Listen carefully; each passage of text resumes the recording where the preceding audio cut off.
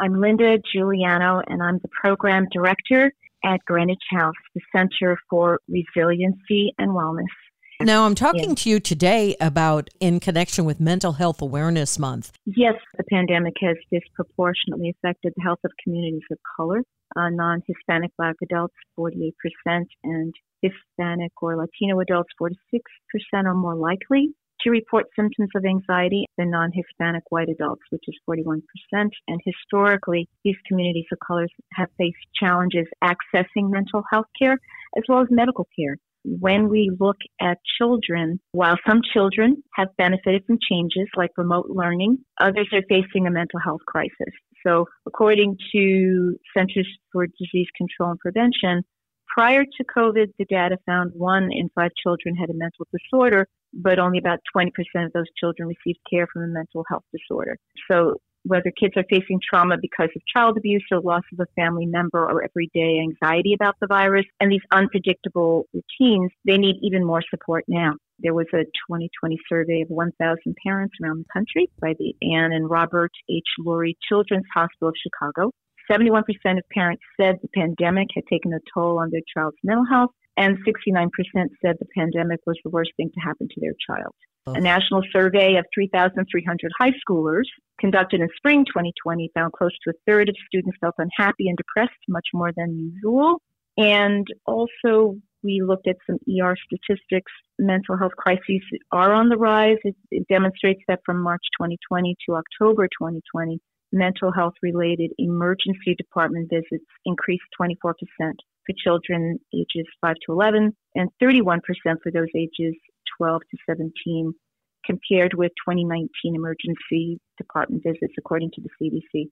So those are numbers, right? They give you a feeling of trend. Why is it important to especially treat mental health issues in children? With children, they're not yet formed. They're not finished. And so if we look at developmental milestones, the goal is always for early intervention and prevention as much as possible. But many of the ways in which children develop is through a series of experiences that are a blend of the ability to separate from their parents, to have mastery over certain experiences and learning tasks, and to learn how to socialize with others outside the family. And so with COVID and all of the instability that resulted with housing and jobs and schools, those little labs of learning were removed from children's life experiences. At the same time, the parents were being very destabilized. So a lot of the normalcy or the opportunities to grow and learn away from the household had been removed. That's a good way to put it. A term I was coming across as I was looking at what Greenwich House does, we hear the term trauma-informed care. Trauma-informed care is a lens. It's a way of looking at the encounter with a client seeking help. And this lens implies that the provider, who could be a therapist or a psychiatrist or a nurse practitioner, that they will bring a certain mindfulness, awareness, and attention to the person coming in who's already experienced a trauma. And the goal is to help that person experience safety and a certain amount of control over the pacing of material that is shared. You will be sitting with someone who may be highly sensitized and triggered by sound, light, a word, how a question is asked. So the goal is to help promote a feeling of safety and respect and a return of control to someone who is already feeling powerless and out of control. There was a nice definition that I have found for a trauma as really an event or a series of events that is life-disturbing, so that the person is feeling that they have had a negative impact on their emotional, psychological, and spiritual life. So the goal is to help restore a sense of balance and healing. So trauma-informed is a commitment to bring that sensitivity and mindfulness to the work. Then there are many, many new skills under that umbrella term, if you will. So in mental health, we're hearing a lot about different techniques, such as EMDR and eye movement desensitization reprocessing, You may hear something called CPT, cognitive processing therapy, which integrates mindfulness. You may hear something called somatic therapy, which integrates a better or more focus on the body and body sensation as well as mindfulness. And we're still learning what works. And trauma is not a new term, but it is something that we are seeing more in our collective awareness.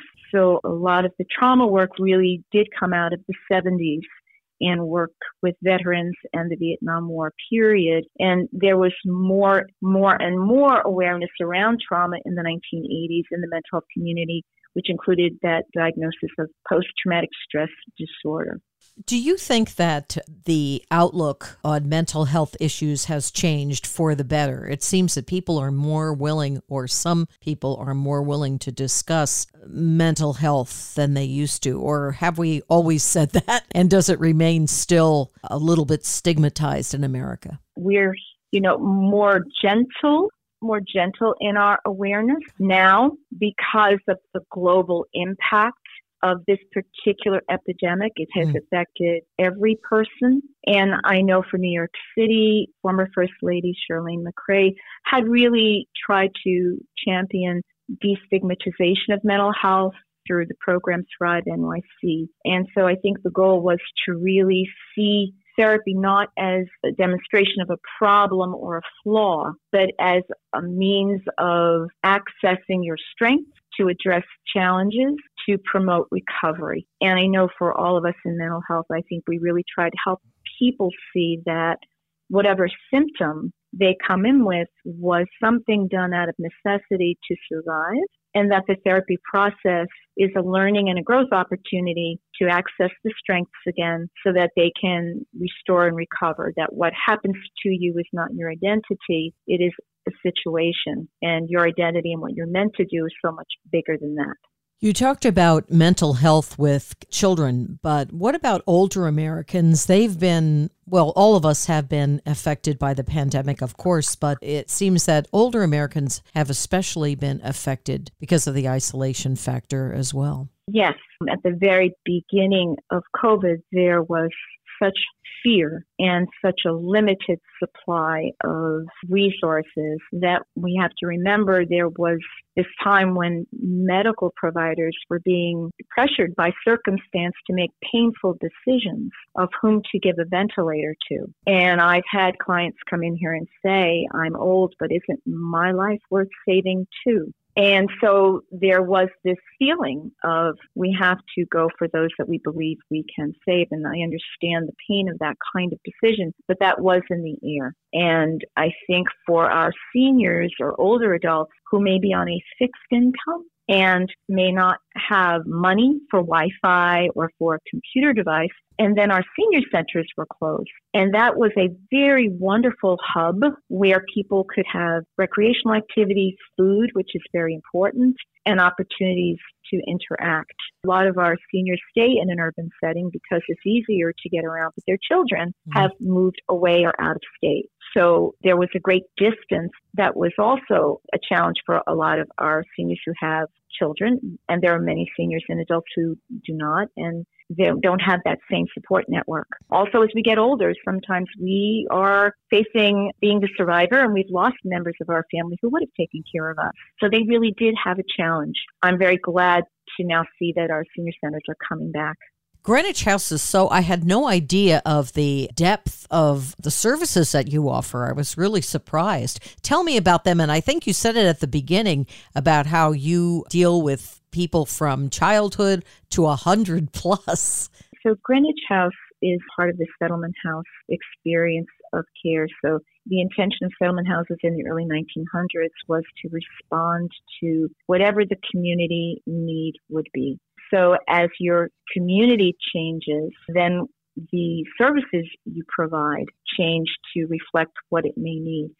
So we are a organization that has always been at the forefront of what's happening in New York City. So at the beginning of this organization, it was to help immigrants assimilate into American culture. During the 60s and 70s, there was a response to heroin and crack and methadone. And during the mid 80s to 90s, our response to AIDS, and we were the first program, AIDS Mental Health, to provide mental health services to those who are actively using. And now we are looking at COVID, and we're looking at our seniors, and we're looking at the Greenwich Village community with lots of children and a lot of seniors who are poor, continuing to try to provide that service that the community is calling for. And within that, the Village in New York City has always been the place that people have come to be self-defining. So there's a big emphasis on the arts here. We have a wonderful ceramic program and school, and we also have a wonderful music school that has art and dance and theater. We also rent space to Ars Nova, which is a theater in our lobby level that has beautiful productions. And we have senior centers, the Older Adult Network. And we will be working on a workforce program to help people seeking vocational training. So we're really continuing to try to learn, what does the community need from us and how do we provide it? Very impressive. To conclude, what would you say we should take away from our talk primarily about Mental Health Awareness Month? We want to encourage people to pick up the phone or call a hotline. There are so many websites now available, or talk to someone that you feel is a safe person to talk to that may connect you to services, to know that we are all looking at quality of life, how to recover together, and that there are people really willing to have that conversation with you. You know, I often tell people, just have the conversation. You don't have to commit to the service, but have the conversation and know that we're here. We really want to be sure that as we go forward, that parents, teachers, the police, community centers, those who are those doorways, churches or synagogues or mosques, these are people who often the community members turn to, and we want to educate those people to be on the lookout for signs of change and need for help. So if someone has had significant changes in appetite or mood or sleep, that they're recognized and they seek help, or someone suggests that they seek help. You know, as a community of healthcare providers, we continue to seek training, and we had to rapidly switch face-to-face to telehealth during this time. And so Greenwich House had to pivot and rapidly learn about telehealth and set up DoxyMe. Then we set up Zoom.us, and then we had emergency certification through the New York State Office of Mental Health to be providers of telehealth, and then became permanent providers of telehealth and learned how to do computer skills ourselves. We made a big emphasis on trying to access more trainings because, as I said, we're still learning. We want as many skills represented in our team that can help people, because everyone heals in a different way. What may work for one person may not work for the other. We've also increased our staffing here, and we've also sought to diversify the culture of our staff to be reflective of what our population also is coming in with, so that we may have persons here who are more from the same community and can maybe be able to speak to certain experiences that someone may want to see in their provider. A therapist doesn't have to have lived the same life that a person coming to them has, but there are times when knowing there is someone from your own community there that can make coming into therapy a more easy transition. If somebody wants to access the services that you offer, what would they do? Usually what we recommend is just a simple one phone call to our main clinic. Our mental health services are reached at 212-242-4140, extension 251. And that first phone call will be received by a live person who will ask some basic information. For those uninsured, we also try to connect them to a community health navigator that will help them find an insurance they may be eligible for, because it goes beyond mental health. You also want to be sure you have good medical care.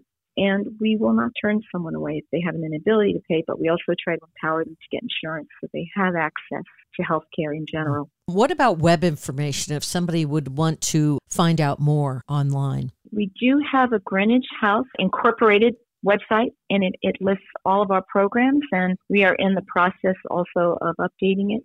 So the Greenwich House, just Google Greenwich House Incorporated, and you'll see all of the programs. That also includes after school. There's an after school program, and we do a little summer program for children ages 6 to about 11 called Healing Hearts. And each year there may be a different art form that we emphasize. So we have found theater arts to be really very fun. and very helpful with children who may have been home and afraid to leave home, or afraid to see their parent leave home, or afraid to interact with other children.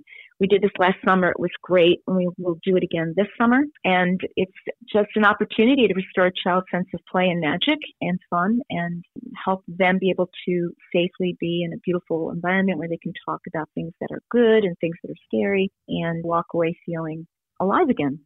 I think one of the things that has made trauma such a pitched conversation is it also is in parallel with grief. There were so many losses, both of routines and a sense of normal and loved ones. And we didn't have the rituals that carry us through grief, like the hospital visit or the funeral or the wake or the mass. So I want to mention that the presence of grief is an important thing to note, and it has its own healing time frame. And to have hope. We've come such a long way, and while COVID may be here to stay, we're learning more and more about how to be with it. With mental health, we're learning more and more about how to do what we do even better. If we keep things simple and kind, we have always come through helping each other through very rough moments. You know, when I think back to 9/11, when I think back to Hurricane Sandy, when I think back to AIDS, these are opportunities when our scenes show of what has been injurious. They are also opportunities of healing and dialogue. So I just wanted to mention that. I want to be sure there was a hopeful note here, because people want to heal, and we can.